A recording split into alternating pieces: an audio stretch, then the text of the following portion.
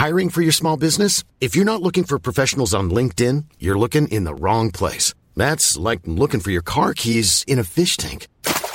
LinkedIn helps you hire professionals you can't find anywhere else, even those who aren't actively searching for a new job but might be open to the perfect role. In a given month, over 70% of LinkedIn users don't even visit other leading job sites. So start looking in the right place. With LinkedIn, you can hire professionals like a professional. Post your free job on linkedin.com/people today. Do you know a student getting ready to go to college? Or are you looking at going back to school yourself? The Woodward Hines Education Foundation and the Get to College program help more Mississippians get to and through college to get certificates and degrees that lead to meaningful employment. They offer free college planning advice, including hands-on FAFSA completion assistance through in-person or virtual appointments. Visit gettocollege.org to learn more.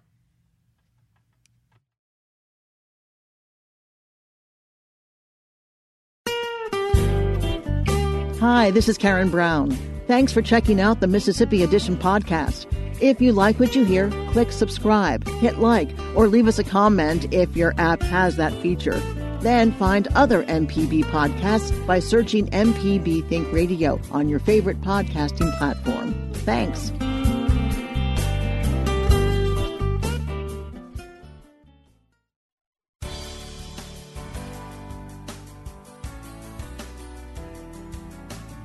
Good morning. It's 8:30 on Friday, December 10th. I'm Karen Brown, and this is Mississippi Edition on MPB Think Radio. On today's show, a visit to a COVID-19 vaccine booster clinic in Jackson. Then 40 sick sea turtles arrive in the state for medical care. And the two Mississippi museums mark their 4th anniversary. This is Mississippi Edition on MPB Think Radio.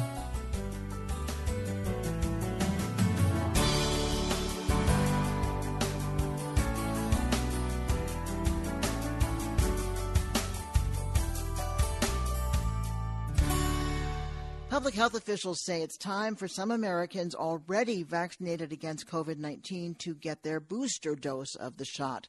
We're joined now by MPB reporter Kobie Vance, who visited a pop-up booster clinic on the campus of Jackson State University. Morning, Kobie. Good morning. So set the scene for us.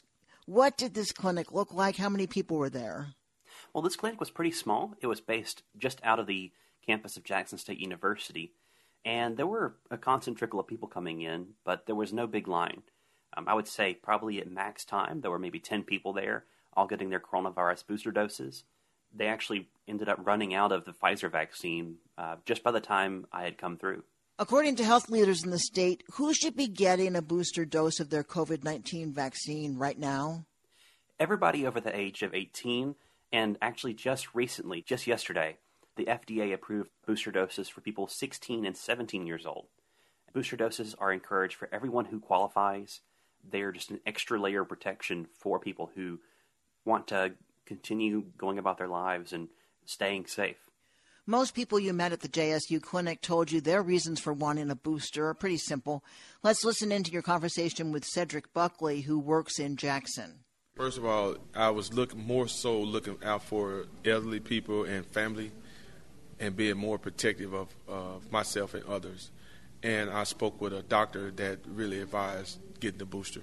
Earlier you talking about how you want to get your son to also get the booster dose. Can you talk about, why you think it's important for him to also get the booster, and what are the conversations y'all are having? Getting the booster is just a preventative from, it may not stop it, but it could hinder, slow things down.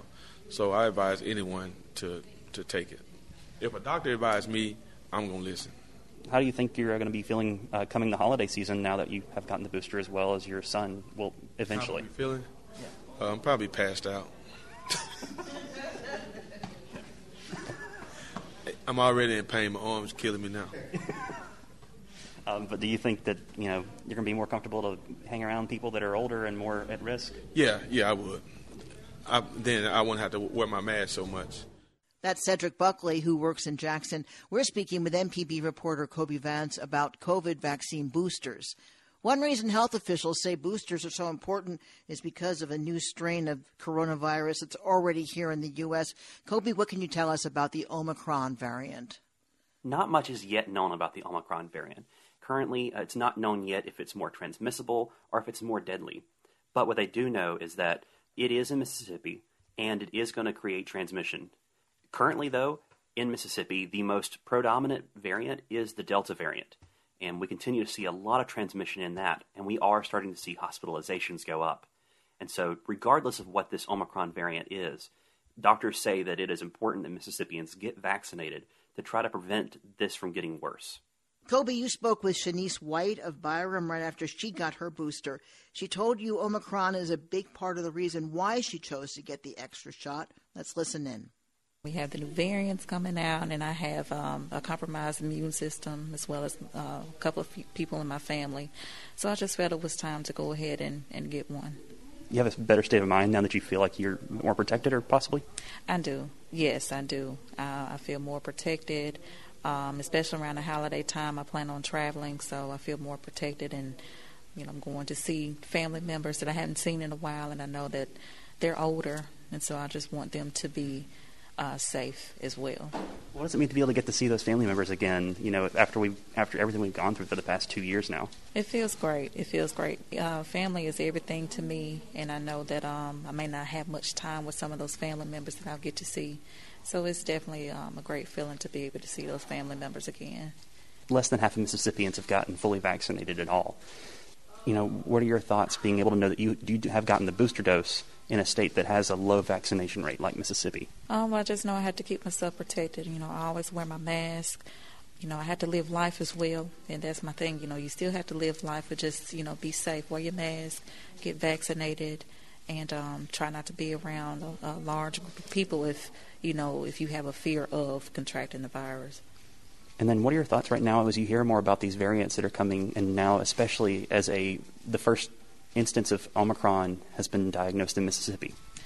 It's a little scary. It's a little scary, but again, I think, staying safe by getting vaccinated, wearing your mask, washing your hands, all those things that we've been told from the very beginning since this pandemic has first started. If you practice those things, then, you'll be safe. You'll be okay. We'll be okay. That's Shanice Wright of Byram speaking with MPB reporter Kobe Vance. Thanks so much, Kobe, for joining us to talk COVID vaccine boosters. And before we let you go, I understand that you got your booster this week. How did that go? It went well. The shot itself was painless, and it only took me a few minutes to get in and get out, less than 30 minutes overall. It would have been faster if I hadn't had to get interviews for our other coverage. But I will say it did take a pretty big day of recovery for me. I did run a little bit of a fever, but other than that, now I'm feeling great. And I would encourage all Mississippians to go out and get their booster dose. And don't let that one day of sickness hold you back. According to doctors, that could prevent a much more severe illness down the line. Kobe Vance covers COVID-19 for MPB News. Kobe, thanks so much. Thank you for having me. Coming up, dozens of sea turtles arrive in the state for medical care. This is Mississippi Edition on MPB Think Radio.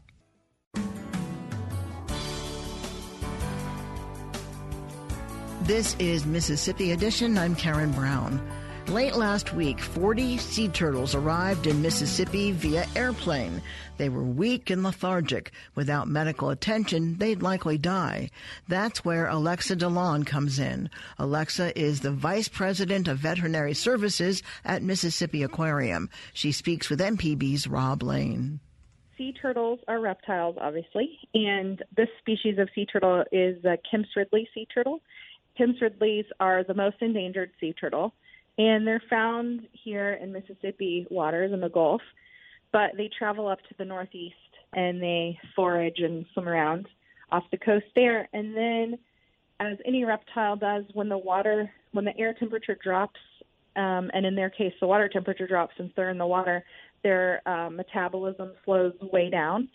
And it can be pretty quick that the water drops, and so they call it a cold stunning event. So the turtles may be swimming around fine, and then the water temps drop, and they basically shut down. So they aren't able to eat and process their food very well, so they might have gastrointestinal problems, and then they're more susceptible to secondary infections. And one of the biggest problems they get is pneumonia, like lung infections. And so then they'll strand there. They'll find them on the beaches or sometimes out in the water, and they'll just be really, really cold. And so the first line is the rehab centers up in the Northeast, and in this case, these turtles came from New England Aquarium. So they've been dealing with this problem for many, many years, and they take the turtles in, and you can't warm them up really quickly. You have to gradually do it. They triage them, give them treatments to stabilize them. And then we are only in our second year of being open down here at the Mississippi Aquarium, but last year was a very, very big year for them, and they got hundreds and hundreds of turtles. Basically, just they reached capacity, and in order to take in more turtles, they needed to ship some out to other facilities to continue their rehabilitation. So we were very fortunate in our very first year of being opening to take in 25 of the turtles last year. And then now that they know we're ready and willing to accept turtles, this year we took in 40. So we hope every year to be able to increase our ability to help our colleagues and also help the turtles, because it's really important to us. For a radio audience, can you kind of describe what a Kemp's Ridley sea turtle looks like? So a Kemp's Ridley sea turtle is a pretty small species. I'll say this and you'll think it's kind of big, but it reaches about 100 pounds, which is smaller than other sea turtle species. And let's see, the little ones we have are absolutely adorable. They're like the size of maybe like a dessert plate, I would say. And they have little spikes on their top shell, which is called a carapace. And they look like a combination of little dinosaurs and maybe like a little old man in the face. Sea turtles are a turtle species that can't bring their head into their shell, so their head is always out, and then they have long flippers on the front to help them swim through the water. I imagine these things, if they are, as you say, about 100 pounds, pretty challenging to transport. And I know there's a nonprofit that helps out with the transport of these things, and I'm going to ask you about it partially just because I think it has a really fabulous name. Mm-hmm. Turtles Fly Too, is that correct? That's correct. And I should say the description I gave you was the adult size is about 100 pounds. These are like a pound to 2 pounds. The ones that we have in our care right now, they're babies. They're tiny. Oh, okay. That could be like a checked bag. Pounds. Yeah. Yeah. So the little ones are really tiny, and actually they fit, what a box of bananas comes into the grocery store. They actually transport them in the banana boxes with some heating devices. So they can fit like 2 turtles if they're small enough into a banana box. Okay. And these are private planes?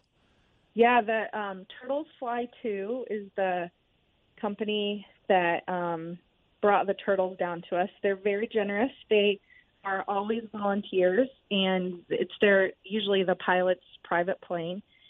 And they fly up to New England and get the turtles loaded on their plane, and you stack the boxes up in the plane. In this case, this plane was chock full of turtles, and then they arrived here in Gulfport last Friday, and we unloaded them into our aquarium van to take to our hospital. And what's the success rate? You said this year you have about 40 turtles. How many of those do you anticipate will end up getting healthy and getting released?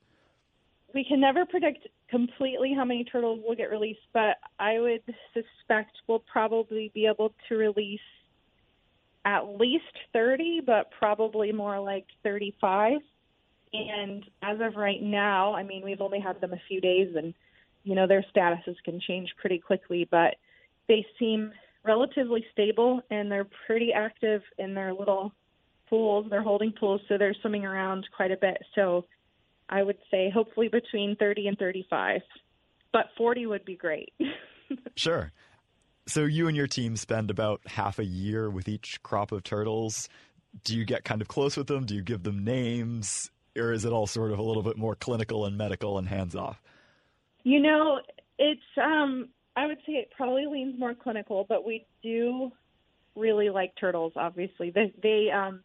So our job is to take care of all the animals here at Mississippi Aquarium, and then rehabilitating sea turtles is kind of a side project, but it aligns directly with our mission of conservation. And then when we do the sea turtle releases, it aligns with our community pillar because we're able to get people out to be able to see the sea turtles and wish them well on their way out to the Gulf. But on a day-to-day basis, we treat them like any other patient, making sure each one has its specific treatment that we've prescribed.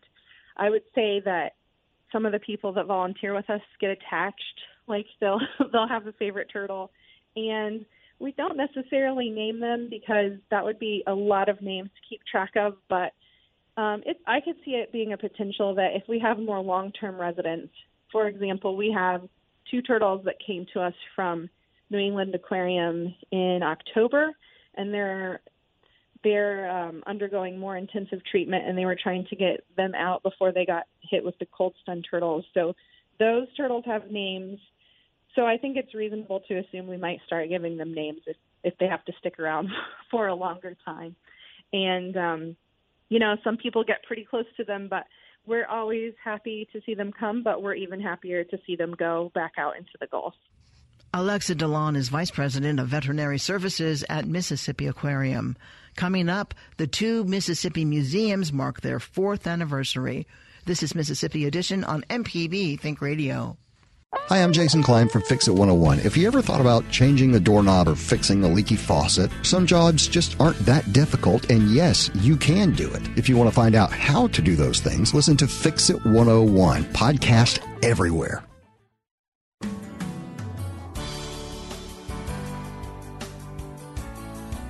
This is Mississippi Edition. I'm Karen Brown. The 2 Mississippi museums turned 4 years old today. The Museum of Mississippi History and the Mississippi Civil Rights Museum share a massive building in downtown Jackson. Then President Trump attended the facility's ribbon cutting in December of 2017. Administrator Cindy Gardner tells MPB's Desiree Frazier the 2 museums are as popular now as ever, even after an uncertain couple of years. When COVID hit, we shut down for about 6 weeks. After we reopened, numbers were just super low, obviously. Between 2019 and 2020, we had about an 80,000 drop in visitation. So, that was a little different for us to deal with. Sure, and to be expected given the circumstances. Absolutely.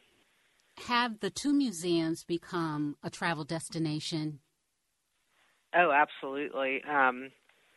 It's rare that we don't have visitors from almost all 50 states each month, as well as several different foreign countries. We've noticed here recently the visitation from the foreign countries are picking back up. The big tour groups that they go on and different things are coming back, so we're excited about that. What kind of response are you getting, comments from them when they come? I think everybody's still just surprised that Mississippi has told such an honest story about our past. I mean, it's such a hard past to study and learn, and a lot of hardships happened here, but also all the good that's happened in Mississippi. And they're surprised that we could overcome so many terrible things in the state and move forward to where we are today. And what you said a little bit earlier about the Civil Rights Museum and people being surprised at the authenticity of the exhibits, in light of what we're seeing in this country in race relations, are you getting a sense that there's an appreciation for what people of color have gone through and the perspective of people of color on history in the state? Oh, absolutely. I think since civil rights is such a recent story, sometimes your parents or, grandparents for some of the younger kids might remember what happened. And they talk about it a little bit at home, but they don't truly understand and appreciate the true impact of the movement until they come to the museums. Do you find that there are things, regardless of color of the visitors, that strikes them? What would you say stands out that you get comments about? I don't know if it matters if the color of the visitor's skin at all, that they just the horrificness of the number of lynchings that Mississippi had in the past and some of the harrowing stories. I mean, it's very hard to hear the story of Emmett Till or Medgar Evers and not have it affect you. Moving forward, what would you like to see at the two museums? I would love to see a wide variety of Mississippians coming into the museums and feeling like it is just part of their home, part of their community where they can come and meet up with friends and walk around, do a little shopping in our store, eat at the cafe, and just enjoy the day. Do you happen... And learn a little bit while you're at it. Right. Enlightenment, education. Do you ever have classes? We do have some classes. We do a lot of field trips, obviously, and with some of those we will be doing some extra little activities. One thing that we started doing because of COVID, when the field trips were not able to come into the museum, was doing virtual field trips. So we will highlight a specific topic that's offered in the museum and focus on that and meet with either a classroom or sometimes different businesses or organizations and, spend an hour with them interacting over the internet. Anything that I didn't ask you that's important to mention? I think the Museum of Mississippi History is a phenomenal museum. We tell 15,000 years of history. It's a lot to take in. A little bit more square footage to tell the history for 15,000 years. The civil rights tells of 40 years. So it's a much broader story. But I think if you come in, go to the Museum of Mississippi History, get that overall impression of Mississippi, and get that general, very, very general knowledge, and then you step foot in that Civil Rights Museum, you come out realizing what a phenomenal state we are. Cindy Gardner, Museum Division Director at two museums. Thank you so much for your time and speaking with us. Thank you. Thanks for listening to the Mississippi Edition podcast from MPB News and MPB Think Radio. Don't forget to subscribe if you haven't already, and if your app lets you, leave a comment or review. We really do appreciate it. Remember, you can always get in touch with MPB News on Facebook and Twitter, and fresh episodes of the podcast are posted every weekday morning. I'm Karen Brown. Thanks for listening. This is Mississippi Edition from MPB Think Radio.